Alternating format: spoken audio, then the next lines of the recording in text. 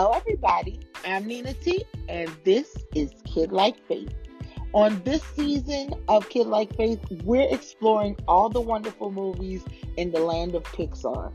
So get ready because today we're going to take a deep dive into the world in the great beyond. We're going to join our friends Joe Gardner and 22 to see what happens when you figure out what's going on in your soul. So, kick back and relax and help me find the faith gems in Disney Pixar's soul.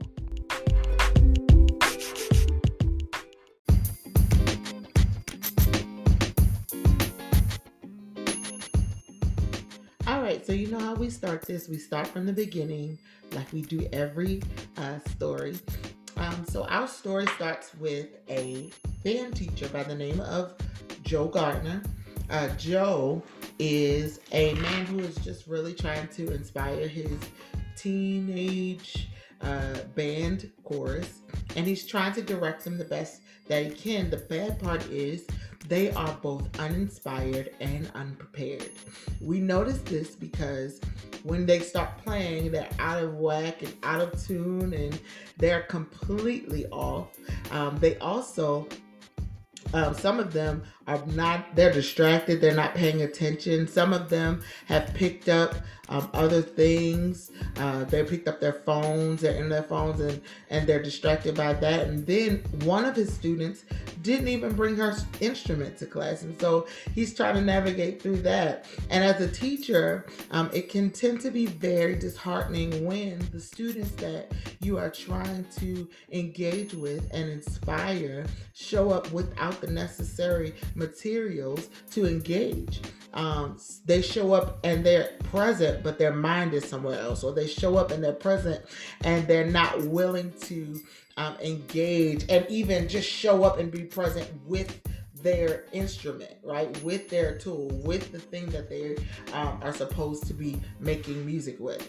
However, there was one student in this class, and her name was Connie, and she gets up and she starts to play. And as she starts to play, when she stands up, she gets into a zone, and everyone can see that she is really taking this seriously.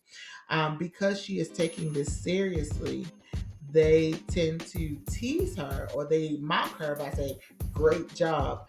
And you know that normally happens when kids or immature people are unaware of how to celebrate what they cannot accomplish.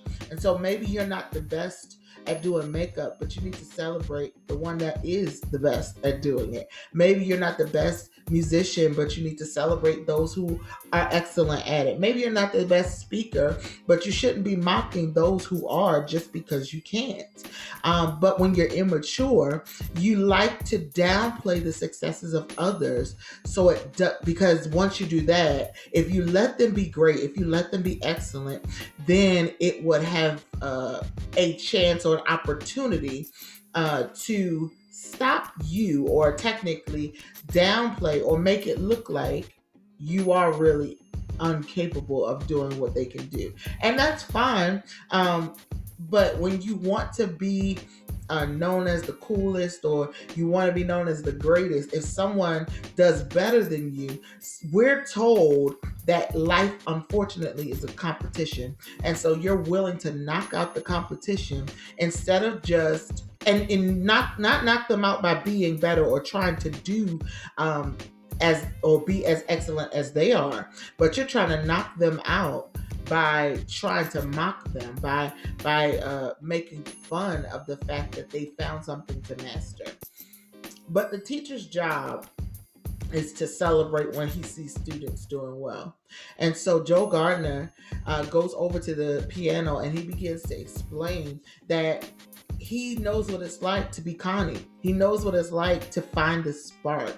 And his spark happened when he was younger. And his dad took him to a jazz club, and that was the last place he wanted to be. But he heard this man play. And when he heard this man play, he started to go into this place where the notes became so harmonious, and it was his uh, language, and then Joe was inspired, and he said, I wanted to learn how to talk like that. So while other people may be uninspired by music or by that kind of music, Joe, even though he did not want to be there at first, was very inspired. And when Joe begins to play on the piano in his classroom, the kids open up, they widen up, they waking up, and they start to engage again with the music, even if they are no good at playing it.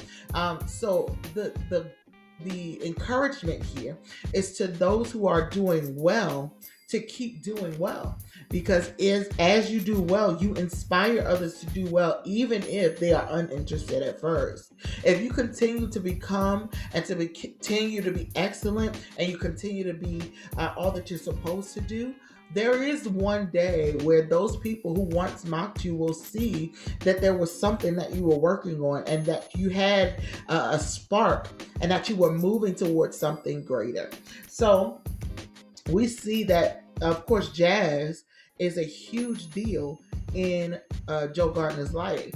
But the next scene that we see is he is not only pulled aside out of his classroom, but he's pulled into the office or into the hallway by an administrator. And the administrator, the principal, tells him that they are willing to bring him on as a permanent teacher, band teacher. Um, and while that's a great position, it comes with permanent status, it comes with benefits, it comes with no longer having to wonder what your paycheck is going to look like, right? Because you're now on a permanent fixture and not just on a needs basis kind of employee. Although that's good and that's great, for the dreamer and the jazz musician that is inside of Joe, it's not necessarily all that he wants to be. And so when he goes to his mother's shop, which is the scene after that, we see his mom begin to rant and rave because she's super excited that he finally gets to do music full time. And he finally gets to do music in a way that it's no longer going to be him gigging. It's no longer going to be him, traveling or going to whatever jazz club that night and working late hours and all of that. But it's a steady 9 to 5 job. And we see that because Joe is a dreamer and he dreams of big, huge stages of jazz, being able to play on those stages, the job is a nod to his great work, but it's also still settling in his mind, right? And he seems uneasy, but because of his persistence, or because of the persistence of his mom, he decides, okay, well, fine, I'll just take it.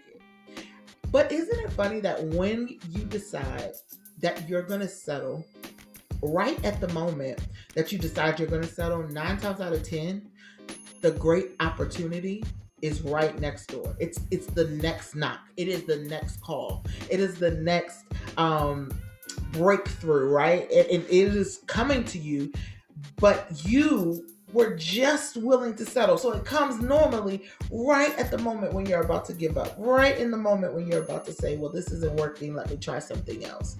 And so a call comes through to Joe, and Joe's call comes from Curly, his former student, and his former student tells him that he has a job now as a drummer in the Dorothea Williams Quartet. Now, Dorothea Williams in this story is a huge jazz legend, and she is, a big deal. It's kind of the stage that Joe is hoping to work on. And so he's excited because his student is able to be a part of this, but he says something and makes a verbal contract that I don't know that he knew he was making. So he says, well, I would die a happy man if I just were able to perform with her.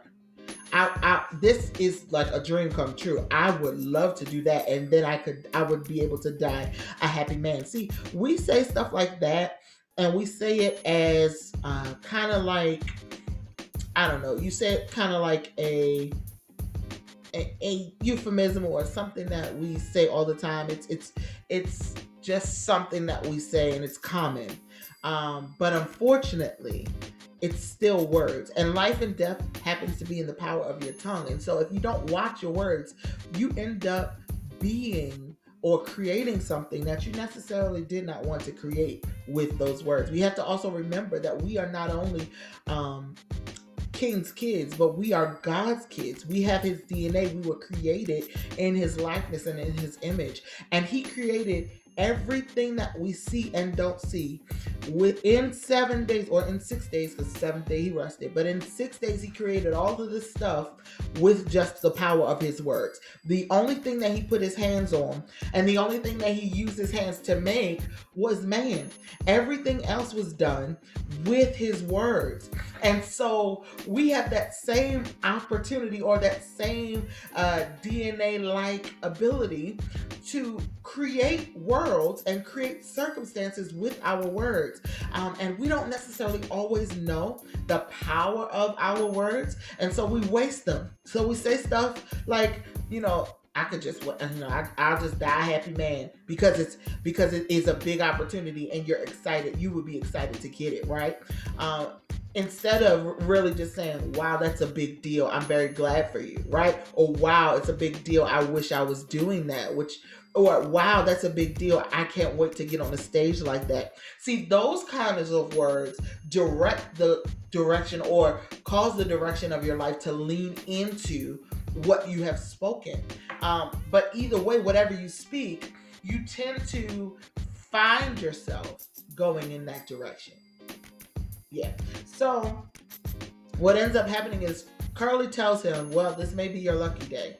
And the next thing we see is Joe Gardner running through this town. He's running through to get to this club, and he gets to the club and he sees Curly, and Curly tells him that Leon, who is their normal musician or normal pianist or keyboardist, pianist, I guess, because he played piano. But anyway, who is the normal person who is their musician, he skips town. And so they need a replacement. And Joe has been recommended by someone who is a friend of Curly. And he played with him at another time at another gig. And said he was amazing. So here's the funny part. 9 times out of 10, when you show up in certain areas, you have no idea who's watching you, who's taking notes about you, who is looking at you and waiting to see what they can recommend you for. Think about in the Bible, when we talk about Joseph was the kind of man, right, that he went through a whole lot. He was a dreaming, God had given him dreams, and he was telling the meaning of these dreams way before it was time, right? And because he was telling his dreams, he got into some horrible predicaments and situations, and he ends up in prison, right? And as he's in prison, there are 2 people in prison with him, and he begins to interpret dreams for them. He tells them the next stage of their life, right? And it happens as he says. The one thing he tells them is to remember him when they get where they're going. So remember me when you get near the king, because that's your fate. And they forget. They literally forget. They go about their life and they do whatever they're doing. It wasn't until years later that the recommendation, when the king has a dream and nobody can interpret it, the recommendation is, oh wait, there's somebody in prison that interpreted my dream before. And so Joseph could have been like, you had a dream in my business. I'm in jail. I'm not getting myself in no more trouble. I'm gonna be quiet. And that's what it is. But because he was willing to be what he needed to be, even in a dark place, he was able to see himself or get the recommendation he needed at the time that he needed it. If he had chosen to be anything else in the prison, he would have never made it to the palace. And so sometimes it's those recommendations that we never hear that get us into the biggest opportunities of our lives. So Joe gets to the stage, and Curly's impressed because he knows he's his teacher. But Miss Williams is not impressed, partially because she is introduced to him as Joe Gardner, the middle school band teacher. And she's basically like, okay, this guy isn't even a professional. Like, I couldn't even find a professional. I had to go to the middle school to find somebody. And while you may have great things and you may have a position that doesn't match necessarily the greatness that's in you, be okay with the fact that not everybody's going to get it at first. Not everybody is going to be okay, or not everybody is going to celebrate you or be impressed with you at first. They may assume and judge by the status that you're in that you're not qualified for the place that you're in, or that for the place you're auditioning to be in. But that doesn't mean you don't show up. That doesn't mean you don't be. That actually means you need to be the very best that you can be. And Joe gets on the piano, and although at first he asks what they're playing, he automatically begins to play keys and find his way. And then all of a sudden, when he finds his way into the zone, he forgets that everybody else is there. He gives himself over to the music, and he allows the music to take him into the zone. And the zone allows him to exhibit all of the greatness that is in him. It allows him to be able to show that he is more than just a middle school band teacher, that he is actually a great musician. He just hasn't had his big break. And so after he finishes, Dorothea Williams says, Joe Gardner, where have you been? And he's like, middle school, playing band, playing and teaching the band, and all of that. And she tells him, tonight, be here at 7. Make sure you have a good suit. This is your opportunity. Show up and don't be late. And in one moment, remember those words he spoke about playing with her? It began to be manifest. But the other thing is, he didn't stop with just wanting to play with her. He said, I would die a happy man if I played with her. So the other end of that contract, even though the first part was or the last part was manifested first, the other part of the contract still is open to be manifested. So what happens is, he's excited and he's running and he's telling the person on the phone that he's got the job and he's got the gig. Don't tell his mom. He's excited, super excited, and he's running and not paying attention to where he's going. But the word is catching up with him, because the bricks almost fall and send him out, and he's running past cars and all of these different things that would kill him. And here's the funny thing, because there's still purpose on the inside of Joe. He couldn't die, but he could go into a coma. So what ends up happening is, because he wasn't watching where he was running, he falls into a manhole, and it doesn't kill him, but it sends him into a coma. It sends his body into a coma, but it sends his soul into a place headed toward what is called the great beyond. We see literally this soul gel-like creature, which is Joe, because we see him with a hat on, and he's on this conveyor belt headed toward this big, huge light. And while he's on his way, it looks like he's going to be able to do all the things, and he was just about to do all the things, but unfortunately he can't. He's not able, right? He's not able to do all the things because he's now not where he was. He's trying to figure out what happened, trying to figure out how to get back to where he was. And all of a sudden, he starts to run in the opposite direction of where the conveyor belt is going, and he runs into some people. And one of them is an older lady, and she's 106. And we know this because he's saying, I'm not supposed to be here. I'm not supposed to be here. How do I get out of here? And she's like, oh, death must have been sudden for you. So I'm 106, and I've been waiting for this. I'm 106 and I've lived my life, and I've been waiting to get here, to get to the great beyond. And he's like, the great beyond, like as in beyond life, and they're like, yeah, that's exactly where this conveyor belt is headed. See, the thing is, although we sometimes do not live life to the fullest, there are people who have experienced this life and they didn't wait, and they lived their life to the fullest. They didn't wait till somebody told them they could live it. They didn't wait until they got the big break. They just lived the best life that they could live.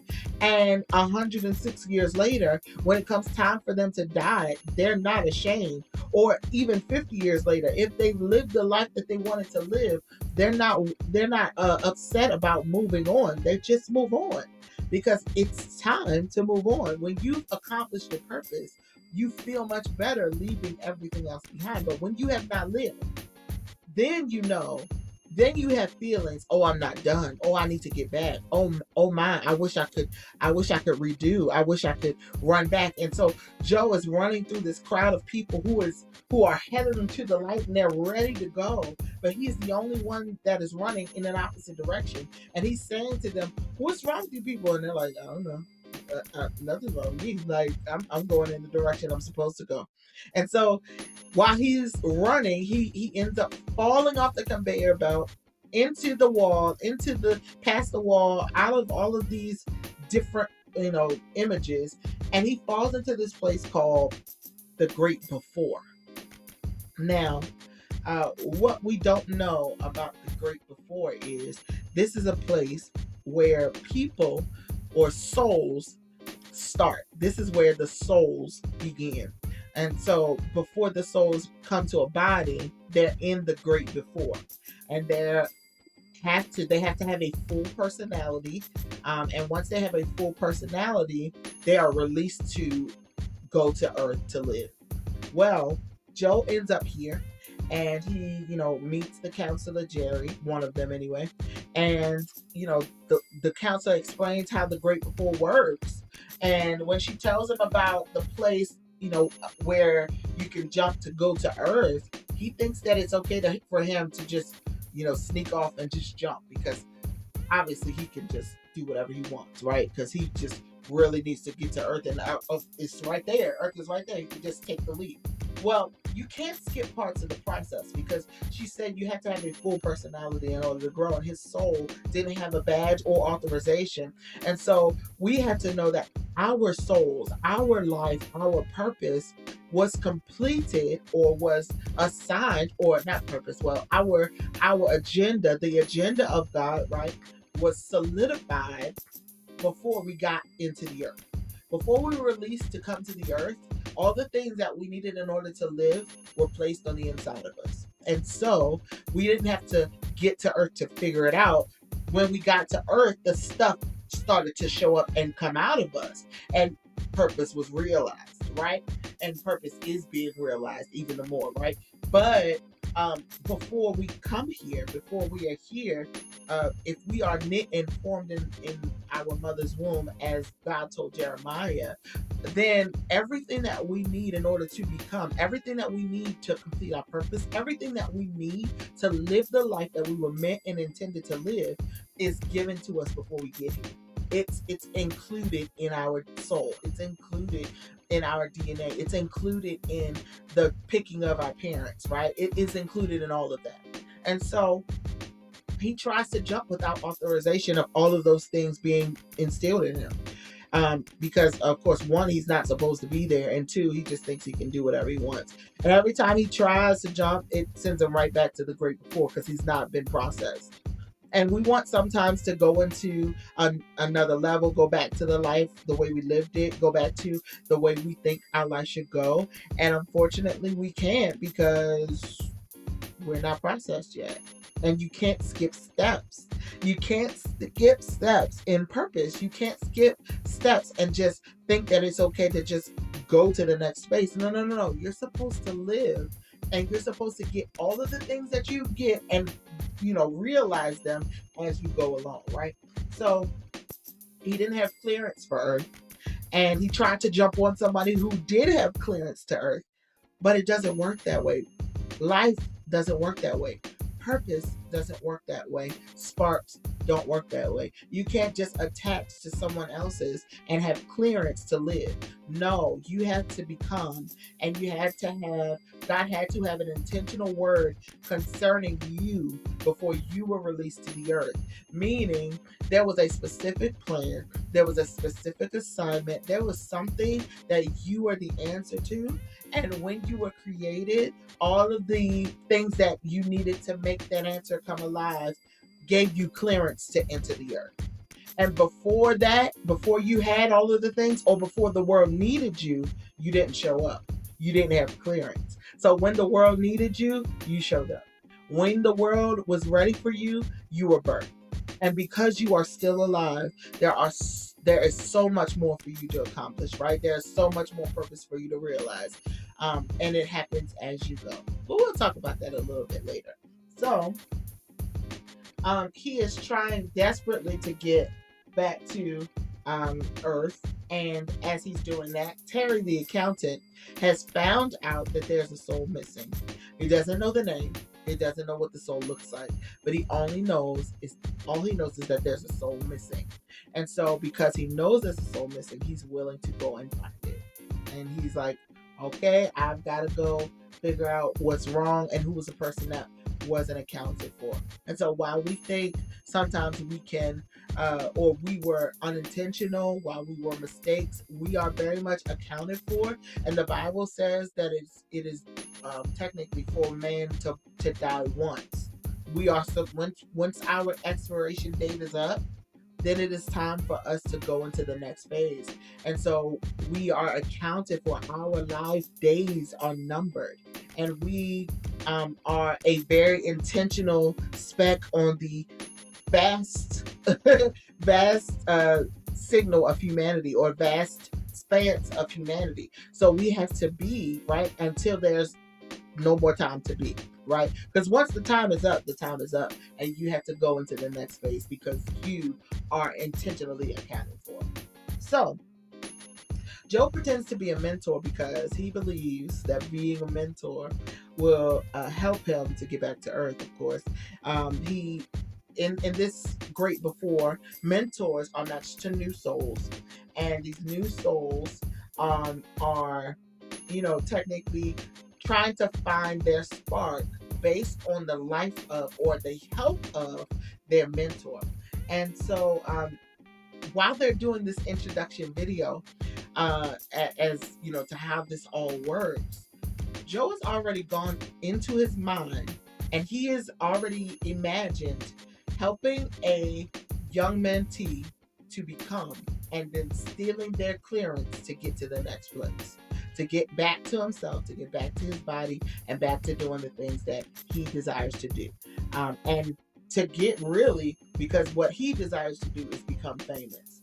So he believes that taking this mentee's spark or purpose or indignation of life makes him willing or able to go into another space and become famous for it. Unfortunately, there are mentors, that believe that them helping other people will help them to get to fame, will help them to get to what they really want to do and what they really want to be, and they can steal the remnants of what belongs to the mentee so that they can create their own life. And it's not supposed to work that way. It's not supposed to work that way. If you're a mentor, you're called to cultivate and help cultivate someone to become ready to live their life the way that they were intended to live.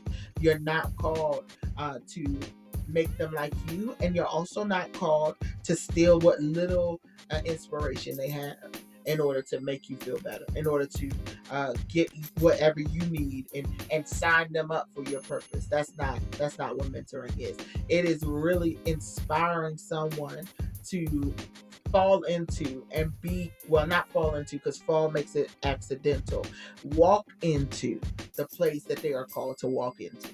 So he's willing to do whatever he wants to do in order to get back to the life that he thinks he deserves. And here's the funny part. Joe wasn't this kind of man on earth. So why is it that he's being this man in the afterlife or the before life or wherever he is in the span of eternity? Because he's not here. He's not on earth, right? So why would he submit his life or his afterlife to becoming something in order to get what he wants, instead of just being okay with helping someone else do what he didn't have time to do? But he is willing to break every rule just to get what he wants. And so he pretends to be a doctor, and he is matched with what they call soulmates. Now, soulmates, as we know them, are the people that we spend our lives with, and they are our romantic partner. And you hope to find them. When you find them, life is complete. Your whole life is just made because of this one person. Well, in this movie, they kind of changed and flipped the script about what a soulmate is. Because in this movie, a soulmate is not the person that you share your bed with. A soulmate is the person that inspires you to live. A soulmate is the person that helps you find the parts of you that you need to become in order for you to live. So if you have signed up yourself for a life partner and that life partner is not helping you to become, then they are not a soulmate. They're just a life partner. They're not helping you to become the intentional plan of God for your life or the testimony of what heaven has announced over you. They're just helping you do you. And that's called a buddy. That's a friend. That's a life road trip partner, I guess. That has nothing to do with equipping or building your soul. And so, because this soulmate is an assignment, it is not a romantic getaway. It is an assignment to help build. Yeah. And when we look at soulmates in that direction, then we won't settle. Yeah. Then we won't think that it has to be our life partner. We can find soulmates in friends. We can find soulmates in mentors. We find soulmates in church. We find soulmates, at work. We find soulmates wherever there are people that help you build, and where you help people build. That part. So, Joe is matched with 22. She is only known by the number that she has. 22 has been mentored by not only so a lot of people, but she's been mentored by great people. She's been mentored by Abraham Lincoln and Marie Antoinette and Muhammad Ali and so many other great thinkers. Mother Teresa. All of these great human beings have given a shot at mentoring her, but none of them have been able to help her successfully identify her spark. And so, what that tells me is it doesn't matter how great or accomplished the mentor is, if the mentee has not resolved that they will be engaged in the process of making themselves better, then they will never ever become what they're supposed to become. They will only waste the time of the mentor. And so in every mentor-mentee relationship, the mentee has to resolve that I am not only going to show up, but I have to engage with all of the things that they're giving me in order to become who I need to become. But if they never do that, then they never receive what the mentor has to offer. And so while they are looking at, in this case, they go to what is called the Hall of You. And the Hall of You shows the life of the person that is the mentor. And what it's supposed to do is help spark a kind of intentionality to live in the person or in the mentee, right? So what ends up happening is the life of the person that Joe is pretending to be shows up. The doctor. It shows all of his great things, right? All of the great parts of his life. And so what ends up happening is that while they're looking at this person's life, 22 says, we should just wait a while and then go back and say it didn't work because I've already tried this thousands of times and it didn't work. And she's basically saying, I'm going about my business. You go back to the great beyond. I have a routine that I've already come accustomed to, and I like it this way. I would rather do it that way than try to continue to be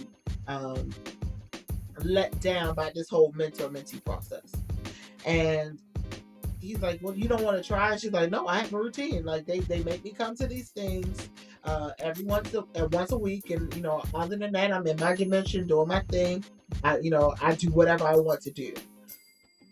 When you have had letdown after letdown and you have engaged with so many different failures, it's hard to try again, and you tend to settle for what is safe because you don't want to be hurt again. Ironically, she is now partnered with a man who has been rejected over and over again when it comes to the gigs and when it comes to being a musician, because the only thing that has accepted him and offered him a position is the position of a middle school band teacher. And Dorothea Williams, which he wasn't even able to fulfill because at this point he's still in a coma. So after a while, she's like, I've got a routine and I'd rather do that. I'd rather play it safe so that I don't have to endure heartbreak. I'd rather do it this way so that I don't have to engage with what will hurt me because it hurts me to do it this way. So Joe tells her, one, I'm not a mentor. And she's like, I tried that reverse psychology. I know what that's like. And he's like, no, no, no, no. Like, let me show you another life. Like, can we show another life? And she pulls up the little thing that allows him to put his hand on it. And from his handprint, all of the things that are curated show his life in front of him. And so they're walking through and they see the rat group that he was in, and they see the, you know, the breast spray that he would used to have, and they see him at dinner, and they see all of these different parts of life. They even see the thing that inspired him. And all of these things are coming together, but at the end of what he sees, Joe says, my life was meaningless. He looked at all of the events that were put before him, and because they looked mediocre and mundane, he concluded that his life was meaningless. Because it wasn't what he wanted, he concluded that he had no impact on the earth at all. And so we have a tendency that when we miss certain opportunities, or when opportunities aren't presented to us, or when we don't get what we want, we assume that our life isn't making impact. And unfortunately, not all of us get to be the things that we said we were going to be when we were 12 and 10 and 7, right? I was going to be a whole lawyer. Didn't end up doing that. I'm on a podcast and I like it here. But we're going to talk about that also a little later. But you have to be okay with the fact that maybe that plan wasn't your plan. And maybe it wasn't the way that you make the most impact. And just because you haven't done what you thought you were supposed to do, it doesn't mean that you're not making impact. It just means that you just didn't live to your fullest potential. So, or he didn't live to his fullest potential. So, he's upset and he will not let his life end this way. So he's like, give me your badge. I'm going back to Earth now to fix this, right? And she tries to pull off what is an incomplete, unauthorized pass. And it keeps going back to her chest. It keeps, no matter how many times she tries to destroy it, no matter how many times she tries to get rid of it, she cannot release it until it is made, and until she's given clearance to go to the next place. And so what we find is that while we want to try to ignore the fact that we have the obligation to become, it's not going anywhere. That little spark, that little voice, that little prodding that's saying you should probably go into this, you should probably check this out, you should probably engage with this, is not going anywhere because we have yet to engage with it in order to figure out all that we were supposed to be, in order to figure out all of the things that we need, right, to be ready to live. And she, again, when you don't have clearance, you can't skip steps. So you cannot skip the step of becoming the personality that is needed for the purpose. So Joe has a great idea and he says, well, if I help you find the last spark and fill it, will you give me the pass? And in 22's mind, she's never thought of this before, but she's like, oh snap. If I do that, then I'll get to skip life and you'll get to live. So this is a win-win for the both of us. And he's like, oh, okay. She's like, okay, you know, let's do it. Let's go. And he's like, I'm not giving up. You know, let's go over to, you know, what inspired me. And he takes her to the piano to see the jazz that's being played. And although it is beautiful music, it's not what inspires her. And so while you think sometimes as a mentor that showing people the way you know, grew up or what inspired you, what motivated you, you're trying to give them what you had in order to make what they need, it doesn't interest them because that's not what they're called to. It's limiting them to your experience, and that's not enough for where they have to go. It's not even engaging to them. Sometimes you can try to direct somebody in the path that is easiest for you to instruct, but it is not the plan of God for their life. And so you being a mentor is not for you to make them like you again. It's for you to help them figure out the spark and the little thing that makes them want to come alive. So he says, okay, well, the jazz isn't it. We're going to go to the Hall of Everything. And they go to the Hall of Everything where there is every exercise and ability that you can think of. And by accident, uh, Joe kicks a ball, a kid hits it on his head, and his pulse lights up. And so by accident, he's inspiring other people to live, right? He's inspiring other new souls to find will to live, right? But the problem is he isn't assigned to them. He's assigned to 22. And 22 has tried everything in that room. She tries everything with the wrong perception. She sees firefighting as the wrong position. She actually wants the fire to continue. She's not looking at things correctly, right? She's trying. She can't eat food. She can't feel. And this is what we learn about the Hall of Everything. Even though it is activities, it is activities disconnected from life. And so she only gets to experience them disconnected, which doesn't help her because she needs to make a connection.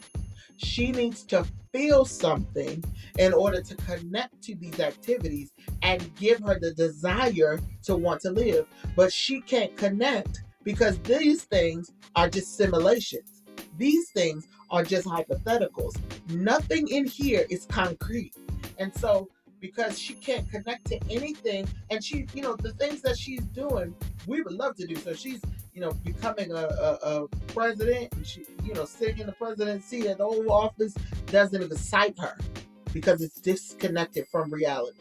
We have to sometimes realize that even though you're giving people tools and resources, if it's disconnected from their reality and their experience, then they're not going to be willing to feel something and feel inspired. We have to be relatable. We have to get to the thing that relates to them in order for them to find the spark. So Joe is like, okay, well, I don't know what to do, and time is running out. And she's like, well, time isn't necessarily a thing here. And when she says that, she is proven wrong because the counselor Jerry, one of them anyway, comes and says, well, time is up. And they said, thanks for trying, Joe. 22, is just kind of like, we've tried this before and it hasn't hurt, it hasn't worked. And so 22 is like, oh, wait, but I want more time because, I haven't tried breakdancing. I think that's it. And she's saying this because she wants more time to be able to engage and see if she can get to fill this pass up, to see if she can get to life, see if she can get to skipping life, right? So that Joe can take her place. So the counselor, because he's intrigued about how excited 22 is, he gives her time and allows them to extend the time to go and figure things out. As they do that, they both go run and hide. And they run and hide in a place called the Zone. Now, unbeknownst to Joe, he has been to the Zone before, but his body was there and he hasn't experienced the soul part, right? So what the Zone is it is a middle place. It is a in-between between the spiritual and the natural. So it is the mid space between the two. When Joe would play, he was reminded that his hands would take over and he would go into this zone-like effect. Everything around him would turn pink and purple. And literally, while his body was in the zone, so was his soul. His soul was engaging in that place. And he thought it was only for musicians that were in a flow, but it was for basketball players, it was for tattoo artists, and it was for thespians. It was for everyone who was in a flow. The problem I have is that this place is in between the natural and the spiritual. What do I mean? I mean that it is very, I would like to call this place a good gift. Yeah. This is the place where you're not being carnal, but you're also not living spiritually. You're not extending, or you're not tapping into the flow of the oil and the anointing on your life, the thing that you were purposed to do by God. but you are tapping into a really good gift, which is right in between the two, because the gift comes from God. So it has some supernatural power to it. It has some supernatural gifting in it. It has some supernatural, I guess, indignation in it, or and a little bit of super on it, but it's still not fully spiritual. You still can have gift without repentance. So you're disconnected from the life source, which is necessary in order to be fully living in the spirit, right? Which we are called to be, right? But in this movie, they find themselves in the zone. And if you're in the zone for too long and you become obsessed, you start to become what they see as a shadowy creature. And this shadowy creature um, is, saying, make a trade, make a trade, make a trade, make a trade, right? And it's very creepy and weird. And this shadowy creature is chasing them until it gets lassoed. And it gets lassoed by someone in a boat. And this boat in the zone is run by this man called Moonwind. And he has a team of mystics, and these mystics help lost souls to find their bodies again. So he lassos this man, and they start playing this folk music, right? And as they're playing this folk music, you start to see the shell that was around him, which we know from what Moonwind said is insecurity. Once he gets caught up in the insecurity and they over obsess, they get caught into this whirlwind and they become the shadowy figure, disconnected from life and from their body. And so what ends up happening is they have to come back. They have to come back. They have to be brought back to mindfulness. They have to be brought back to their body. And so as they play the music, even though it's weird and folksy, the shadow disappears and the man or the soul is still there. And the soul is saying, make a trade? Whoa, how'd I get here? And they have to take him to the place, and they technically draw a line in the sand or a circle in the sand where he can see his own body, where he can see what his body is doing without the soul attached to it, right? Without the living soul that is supposed to be in it. Without it, he's just doing mundane work in the trading business, right? And so once his soul is reunited in the body, he's like, how am I spending my life? And he goes bonkers, knocks everything over, and it's like, I'm free, I'm alive, I'm back. And what we realize is that there are people that are actually doing life detached from life. Very weird. How exactly are you able to live life detached from life?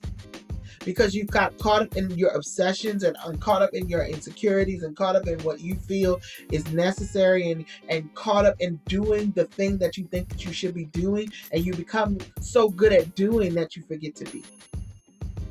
And so Joel takes the stick and he's like, okay, well, all I gotta do is make a circle and I can see my body. But when they make the circle, they see the great beyond. And so Moonwind says, oh my God, Joe, are you dead? And he's like, no, not yet. I'm not dead.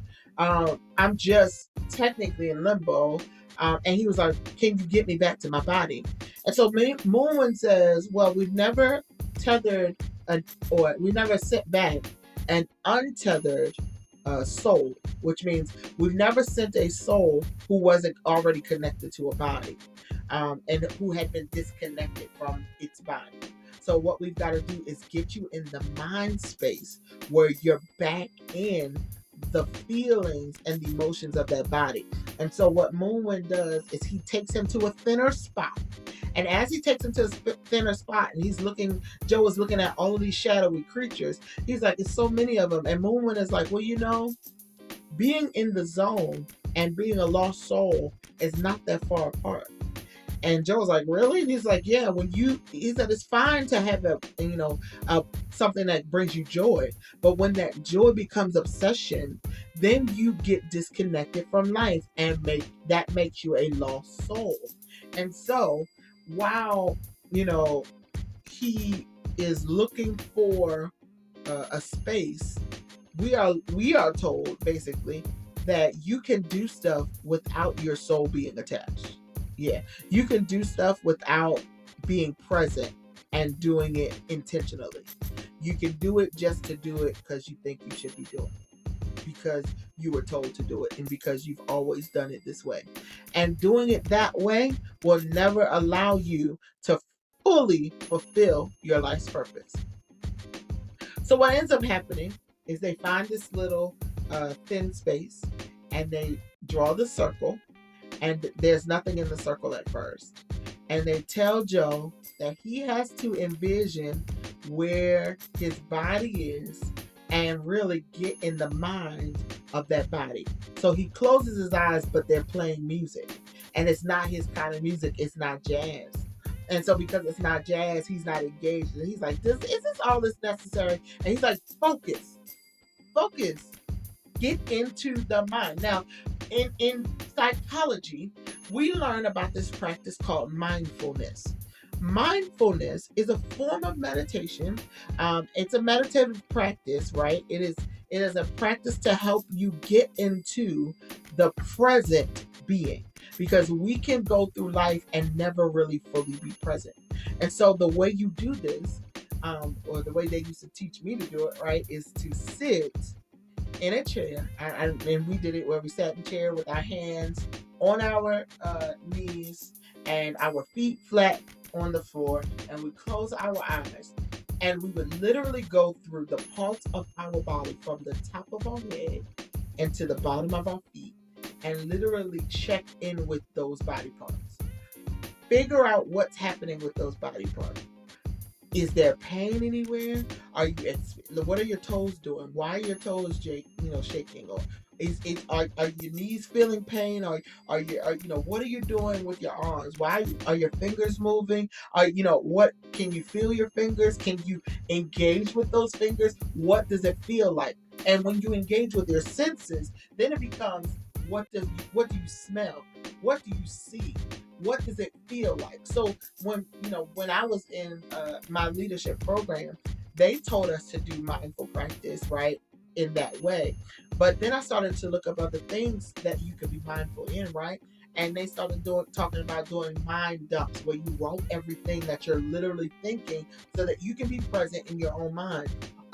Or mindful showers, where you go into the shower and you feel all of the experiences that your senses feel, and you're in the moment. You're not thinking about what's happening in the day. You're not thinking about what's going to happen when you get out of the shower. You're literally in the shower, experiencing the water, experiencing the steam, experiencing how that makes you feel.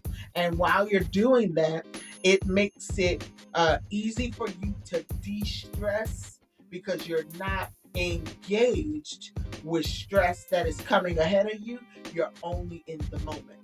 And so what the moonwind creature, or mystic, was trying to teach him was, I want you to be present. I don't want you to be disconnected, because the only way we're going to get you to your body is if you can tell me what's going on in it. The only way I can get you to the body. Now let's talk about this spiritually, and this is deep to me.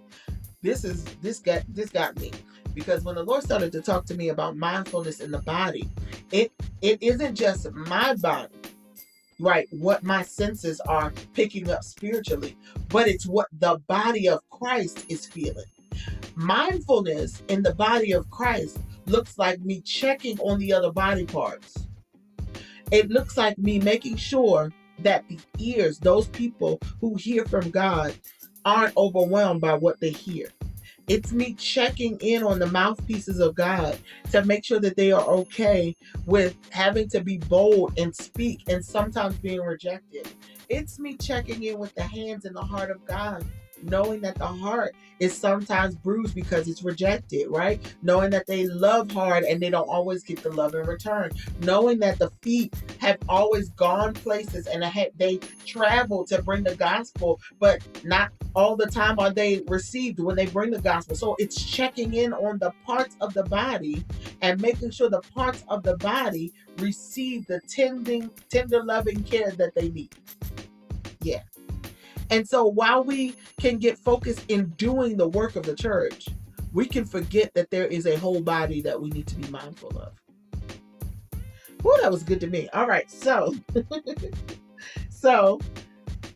as Joe starts to feel his body and feel what's going on. And he focuses what's going on in his body without the help of a piano. He sees himself in this bed in a coma, and he's like, oh snap, that's me. Well, when can I jump in? And he's so ready to jump in and ready, and he's saying, this is my time.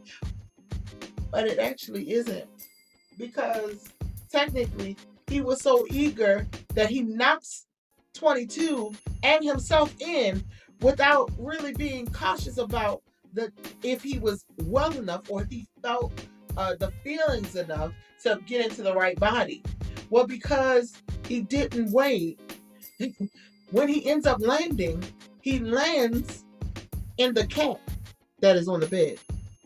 He doesn't land in his body. 22 lands in his body. And so now he is he thinks he's back, but he's trying to figure out like what is happening.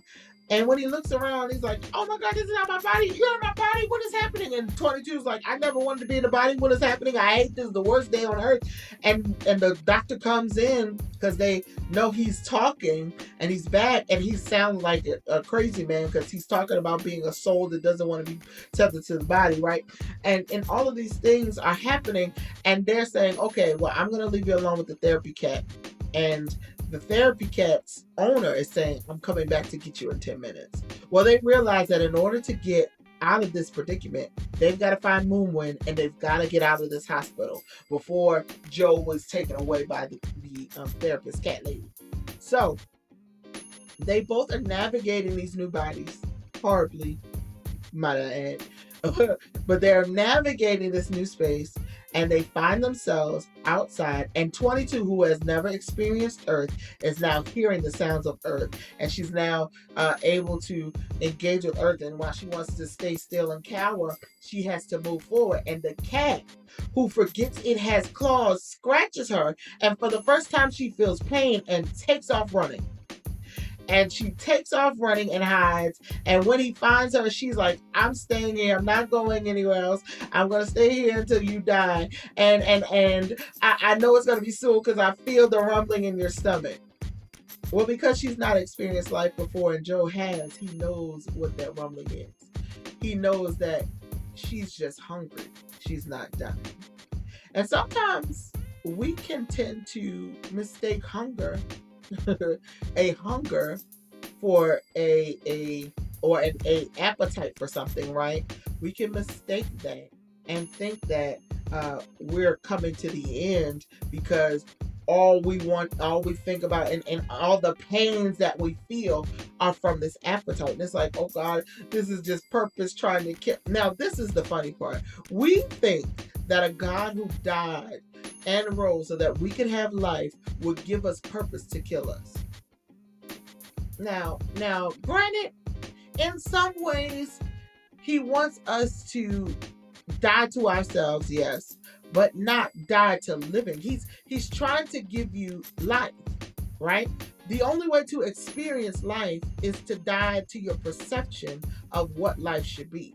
And so the hunger pains that you feel, the appetite pains that you feel, they're not signals that you're going to die.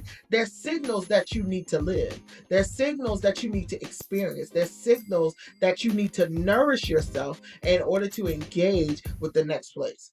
So after Joe gives 22 pizza, he tries to hail a cab and it's absolutely crazy. But they have to find Moonwind, right? They have to find Moonwind to fix out their bodies. They find him and they pull him out of the zone, and he tells them that they can't get what they need until 6:30. Now the audition is at 7. So it's cutting it close. But he's like, I'm gonna meet you here at the I'm gonna meet you at the club at 6:30.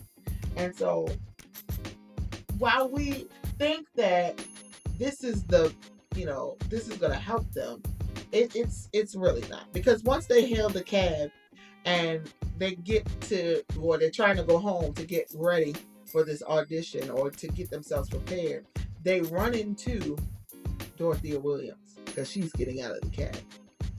And as she's getting out of the cab, she sees Joe looking crazy, eating pizza in a hospital gown with his shoes on and nothing else. And she's like, what?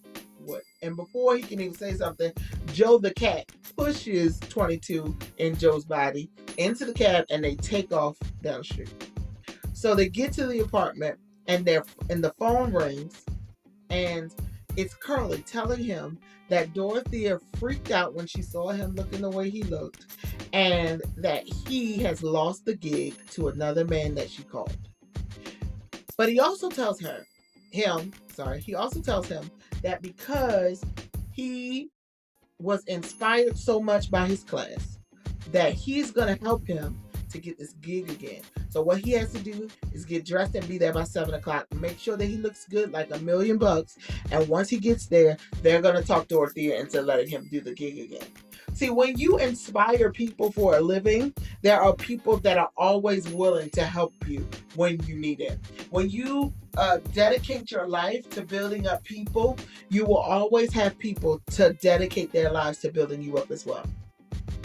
So Joe tells 22 to clean up, and as he's telling her to clean up, Connie shows up at the door, and she's showing up for her lesson, or so they think. And she's like, well, Joe can't do it today. I can't do it today. I can't do your lesson today.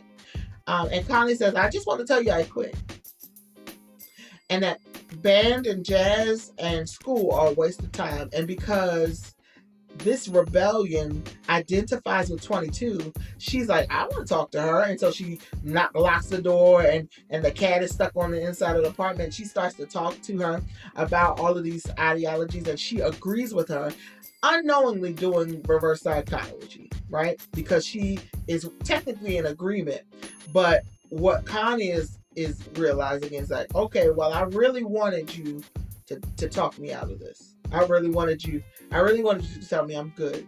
And so what she says is, well, I got this one song, and if I play this one song for you, then you can tell me to quit, okay? So she plays, and for the first time, Connie shows someone other than Joe that she has a spark.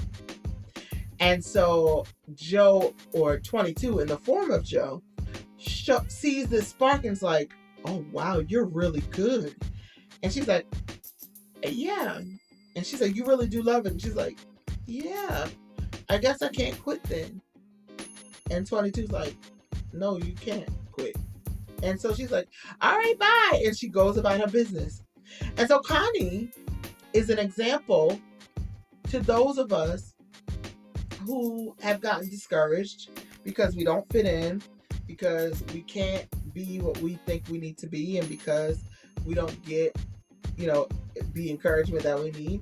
And sometimes we want the attention, so we decide that we're going to throw up our hands or we're going to quit, but we don't really want to quit. We just want some encouragement to keep going. Instead of saying, I'm discouraged and I need somebody to pick me up, immature people say, I'm done with this and I'm not doing it anymore, with hopes that someone will beg them to stay. And when they don't, they make ways for them to see how good they are to encourage them again to continue, instead of asking what they really need, which is inspiration. So Connie figures out that while this kid came in and she had an idea of quitting, for some reason, at this point, she's no longer ready to quit. She actually wants to re-engage with jazz. And so 22's like, all right, well, if she can find what she needs to find, I need to try some stuff, because Connie found something to be inspired by, and that gives me hope. And so sometimes we need to let other people know that we haven't always got it together. We don't always feel 100% about our purpose, and we don't always feel that we have it all locked down. There's sometimes we want to quit. We have to share that and be transparent, because some people need to find the hope when they want to quit, or when they don't feel purpose, or when they don't find purpose, or when they're unsure of purpose. They need to know that someone else was unsure too. In the meantime, Terry finds out that it's Joe that's missing. And then the other Jerry's telling him, well, they just sent him down to Earth with 22. They don't know what to do. And so Terry's like, well, I find him. And they stress him the importance of not breaking the rules and allowing someone else to see him. So Terry is committed to making sure that he's going to find out, or he's going to make sure he finds Joe. And he's so committed to being right that he'll do it how he has to do it, right? So 22 is getting cleaned up. She's getting dressed up. And Joe doesn't realize that a cat probably shouldn't give a shape up. I mean, it's common sense to me. Common sense to me, but apparently it's not common sense to Joe. So Joe messes up the hair, his own hair as a cat. He messes up his own hair, and they have to go to the barbershop. Now, as they go to the barbershop, there's something that Joe tells to 22 in his body. He's like, go in there and we talk about jazz. All you gotta do is go in there and talk about jazz and we're good. And so he tries to limit her to the experience that he has had with the barber. But what ends up happening is when she gets in the chair and she realizes that she's in control, she begins to talk about her plight, and be emotional and vulnerable about the place that she's in, not really understanding if life is even worth living. And so as she begins to talk about that, the barber Des begins to share about his experience, that he once wanted to be a veterinarian, and that because his daughter got sick, and when he got out of the war and all of these things happened, it just didn't happen that way. The plan didn't work out that way. He ended up having to go to barber school because it was cheaper than going to med school. And so the automatic assumption is because you didn't do what you wanted to do, that your life is miserable. And he lets her know very quickly, or Joe know very quickly, that it's okay that the plan didn't work out the way I intended it to. Because every day I show up doing this, I'm doing something impactful. And everybody isn't going to have the great experiences or get to live their wildest dreams, but if they find purpose in living, then they have done what they need to be, done what they need to do, and they have been who they were called to be. So he finds that maybe he wasn't called to be a veterinarian, but he changes just as many lives being a barber. And 22 says, why haven't we ever talked about this before? And he said, you never asked. So all the time, the only thing that was on Joe's brain was jazz, jazz, and more jazz, and that limited his conversation from engaging with the world around him. To be honest, Joe has lived his life in more than just playing in the zone. He has lived his life in the zone. He has been disconnected from the people around him and what their experiences are. And because if he had been, engaged, he could have probably gotten some enlightenment and some help, right? So the plans don't always go the way you want them to, but you will be surprised what you accomplish when you submit to purpose. So now Terry is ready to bust Joe, and he's not paying attention, and he grabs and frightens another person instead. Paul, who is inside, who is a hater, and we kind of wanted him to be traumatized a little bit. But he is traumatized because he's pulled into a void that he doesn't belong in. And so he's so eager, Terry is so eager to right the wrong that he's not willing to do it in the right way. He's not willing to make sure that he's caught the right person. And he gets it wrong, so eager to do right. And many of us, if we have become obsessed with justice in the way that vengeance is shown, then we'll end up being so willing to do it right that we'll get it wrong, or fix it and make it right that we'll do it wrong. So because Terry is focused on justice, he misses the fact that he's caught another person, and he ends up having to slide Paul back into his body and slide him back up to Earth and pretend like it never happened. But it's hard for someone to unexperience that. Anyway, 22 has no fear, so she's just having fun experiencing life. And while she's doing that, her pants rip. And that means they have to get them fixed before 6:30. And the only place he knows that can do that is his mom's shop. So he has to go to his mom's shop, but his mom is not supposed to know about the gig. So he goes in and he's trying to make up a story about why he needs the pants fixed. And on the way to the shop, 22 hears a man sing in the subway. And as this man is singing, she's captured by him. Now, this person is the same person who wasn't captured by music when she was in the U seminar. But when she's in earth, she's captured by this man's song. And she loves music, but Joe tells her that she only loves music because he's in his body. She's in his body. The problem with most mentors is that they credit every experience of the mentee to their existence. Had you not been walking in my shoes, had you not done it the way that I told you to, then you wouldn't experience that. And while that may be true, you have to give the mentee the credit for exploration. Give the mentee credit for them opening up to experience and not just your direction. They obeyed, so they did have a part in it. It wasn't just you. And if they had another mentor, then they probably still would have found the spark. They would have just found it in a different way. So don't be so hardy and think it's all about you, because it can't be all about you. Is another person engaged here, and that's the mentee. So the mother fusses when we get to the shop because, one, she knows that this is another gig and it's just like all the other gigs. And while,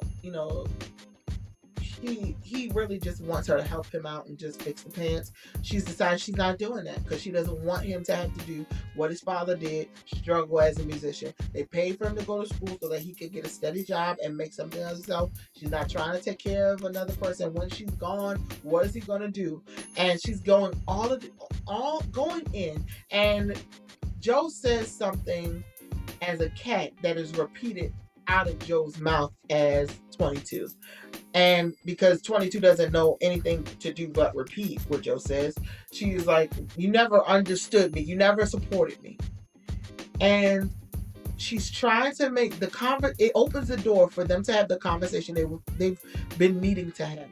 That this jazz thing is not just something that is a part-time gig for Joe. It's his life dream. It's the one thing he feels he is purposed to do. It is the one thing he feels his life will be complete when he does it. And he says one line that makes her change. He says, I don't want to live this life. I don't want to live and die knowing that I never lived my life. That I never became anything. That I never lived a life worth living. And when he says that, his mother realizes that it's just as important. This gig, this music is just as important as it was his dad.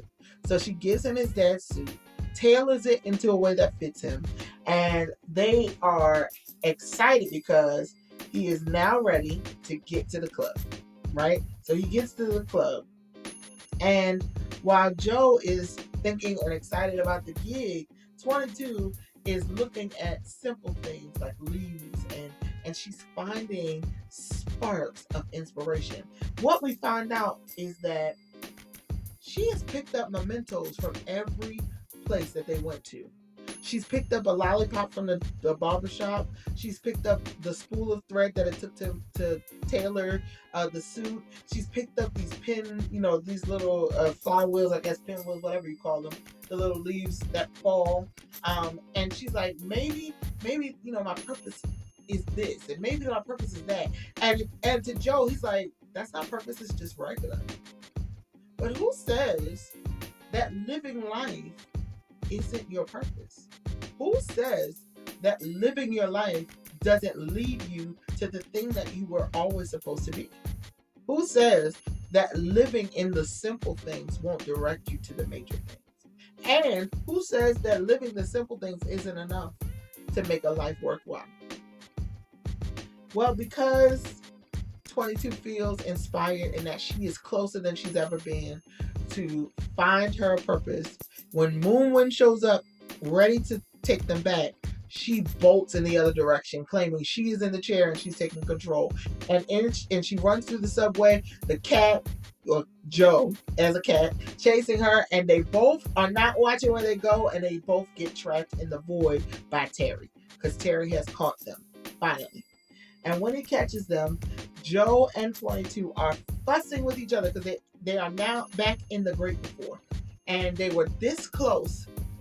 And so Joe is fussing because he was this close to his gig, and 22 is close because she was about to find her spark, and they're going back and forth. And Terry stops both of them and says, "Hey, Joe, you cheated." And he reminds him that while you are claiming to have deserved this, you got it under false pretenses. You got it in the way that you weren't supposed to get it. And so what they don't realize is that 22 has filled her little pass, and she's been authorized, and she's gotten her spark. And they're like, "Well, what happened? You know, what happened?" He's like, it's because of me you got your spark. Again, the mentor is being selfish. It's because of me. You wouldn't have had that if it wasn't for me. And it makes her feel like she has nothing worth living or nothing worth creating purpose, because she had gotten so far and so close, and it still wasn't because of her, because Joe has convinced her that it was because of him. So she throws a pass at him to do what he wants, and she goes off feeling let down. Now, because the counselor is intrigued, he says, "How could you get her to fill a pass and to get a spark?" And Joe says, "Well, you know, she walked in my shoes," again taking credit for her experience. And Joe says, well, we never found out what her purpose was. And the counselor lets Joe know the spark is not the purpose. Just because there are things that interest you, it does not mean that's what's supposed to be your purpose. Just because there are things that you find joy doing, it doesn't mean that was the reason why you were sent to Earth. And you won't find in the spark, because that's not the way to find the purpose. That's only the way to be inspired. That's the way to live, is to be inspired. So, as Joe is heading to Earth, 22 is heading into the zone. And they both are retreating into their own way, their own selfish way. As 22 is heading into the zone, she is repeating over and over again that she's no good and she has no purpose. Because Joe, unfortunately, has made her feel that way. That because without him, she wouldn't have a purpose. She had no purpose. She didn't get the spark because of anything on her own merit. She got the spark because of him. And so all of these things he's saying, and she's like repeating to herself that she has no purpose, becoming obsessed in the zone, and we know where that leads you as a lost soul. Well, Joe comes back to his body, runs to his gig, and tells Dorothea that she must have him play or she'll regret it. And he stands up to her, and he does what he would never do, fight for the gig. He gets the gig, and because he says nothing is going to stop him. And she's like, "Well, aren't you an arrogant musician? All right, well, tell him he's done." Right? Tell the other guy he's done. So she agrees, and he says, "Joe Gardner, your life's about to start." Now, he does that, plays an amazing show, gets a standing ovation. His mom, everybody's proud of him. And he still isn't fulfilled. And so he talked to Dorothea, and he's like, "Well, what's next?" And she's like, "Well, we come back tomorrow and do it again." And he's like, "I just don't, what's wrong? I don't, this is all I've ever wanted, and it's still not fulfilling me." And she said a story to him about a fish who went up to another fish and says, "Hey, I'm looking for the ocean." And the fish says, "You're in the ocean." And she says, "No, the ocean? No, this is water. I'm looking for the ocean." And then she walks off. To me, that story talks about how you can be in the midst of all of the things you need to make a great life and not notice that's what you have. In order to make the great life what he was looking for, make a big break, have a big break, He needed all of the things that he was enduring in his current life. Those things were the pieces that made up the opportunity, yet he was ignoring it and disregarding it, which is why that one moment wasn't enough, because none of the other moments were enough. And sometimes you will get exactly what you want. Sometimes you will get the opportunity that you have been praying for. And once you complete it, you still will feel empty, because you have found treasure in, playing with Dorothea. Dorothea was great, but it wasn't any more impactful than teaching the kids in the band class. And it wasn't any greater than him teaching Curly's class. And it wasn't anything greater than showing up for all of those auditions, even though he got a no. Because all of those experiences made his life. And so the music can't be the goal. He realizes the music can't be the goal. It is a job. And if you're waiting for the job to arrive, for you to arrive, then you'll possibly miss becoming, because you're waiting for a moment to do it instead of just being. Because it's in life that we find the pieces that we need for the big break that we desire. Yeah. And so even if he never gotten the big break, he had made so much impact, but he just hadn't seen it that way. So when he goes home, he begins to play a soundtrack on a piano, and he replays the places of his life as well as the places of the life 22 lived, and sees that she was excited about the little things. She was excited about living. She was excited about just being alive and living. And when he started to go back over his own life, he started to realize that all of the little things that he thought didn't matter, they mattered because of how those things he made him feel, like how he felt when he was in those things. Yeah, he was eating pie in a restaurant, but he was loving the pie and it tasted amazing. And so that's a great experience, and it matters. It matters. The little things matter. Life matters. Living your life matters. And if you aren't living your life to the best ability, then whose fault is that? It's not yours. You have to, it's not, anybody else's but yours. You have to engage with every moment of that life and live it to the fullest, because it's yours. So, I like to think and pose a question: how many souls are lost because the mentors used them to get what they wanted and then left them alone to figure it out for themselves? Because when we find next is that Joe goes back into the zone to find 22, to remind her that she is willing, or she is ready to live. And so he gets back to the zone and finds Moonwind, but Moonwind tells him that 22 is no longer the same. 22 is now a lost soul because she has lived, and she is now disconnected from the life that she lived. And so when they spot her, they try to lasso her, but she's, she takes down the whole ship, and there goes Moonwind, and she's throwing souls at, and she's fighting against it. And all Joe is trying to help her see is that she's ready to live. She can do it. Well, when the soul eats, or the lost soul eats Joe, he comes inside to the prison and the tornado of insecurity for 22. 22 not only hears all of the mentors who had given up on her before him, but she also hears him. And here's the funny part: the things that she heard him say, he said in her mind a lot harsher than he actually said them. But because she had meshed the experiences together, they came off a lot more harsh, and she was caught crying in a whirlwind of insecurity, not believing that she could ever become. And it wasn't until Joe stuck that little leaf in her hand that she came back to the place where she connected with love. And that place is when she was in Joe's body, and when Joe was the king.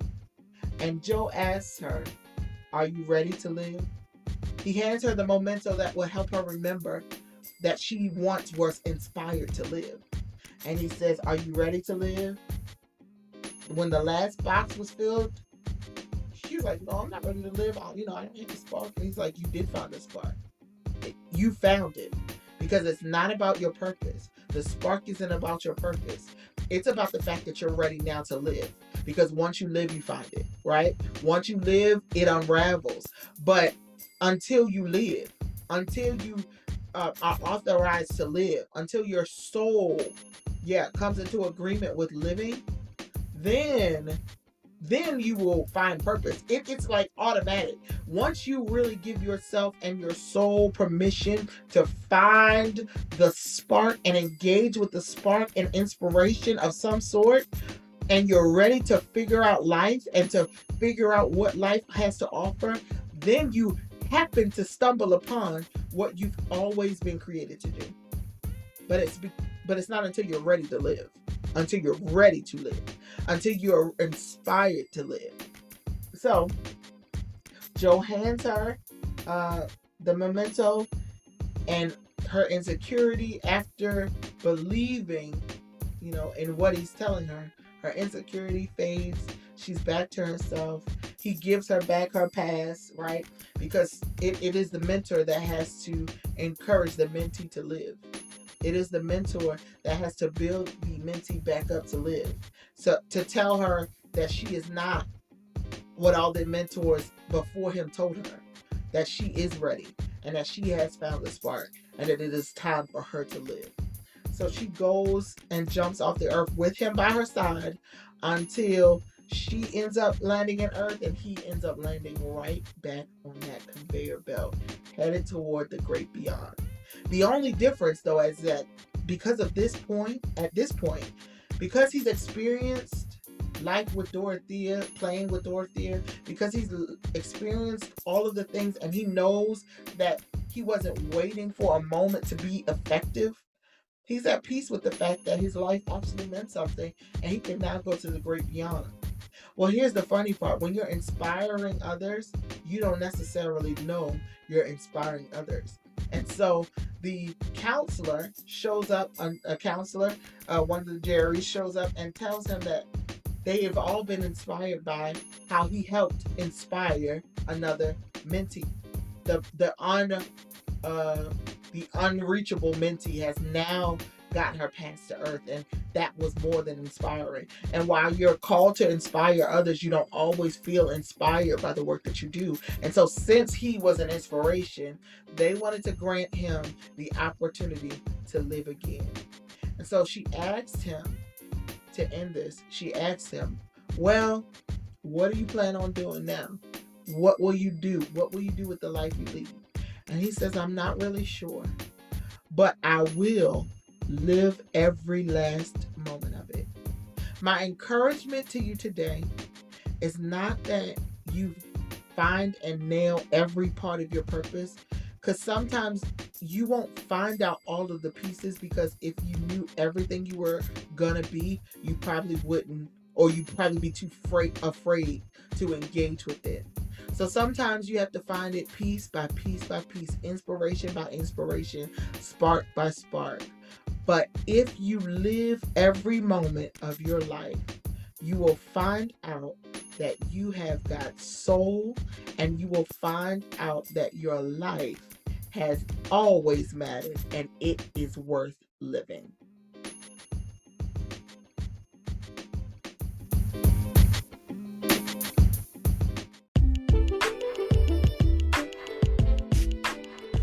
Woo, child. Lord have mercy. It's been a trip down the lane of the great before, the great beyond, and all up in Joe Gardner's life. I'm super excited to have taken this journey with you. And I thank you so much for joining me. Now, as always, I got some action items for you to do. I got some things that I need you to do.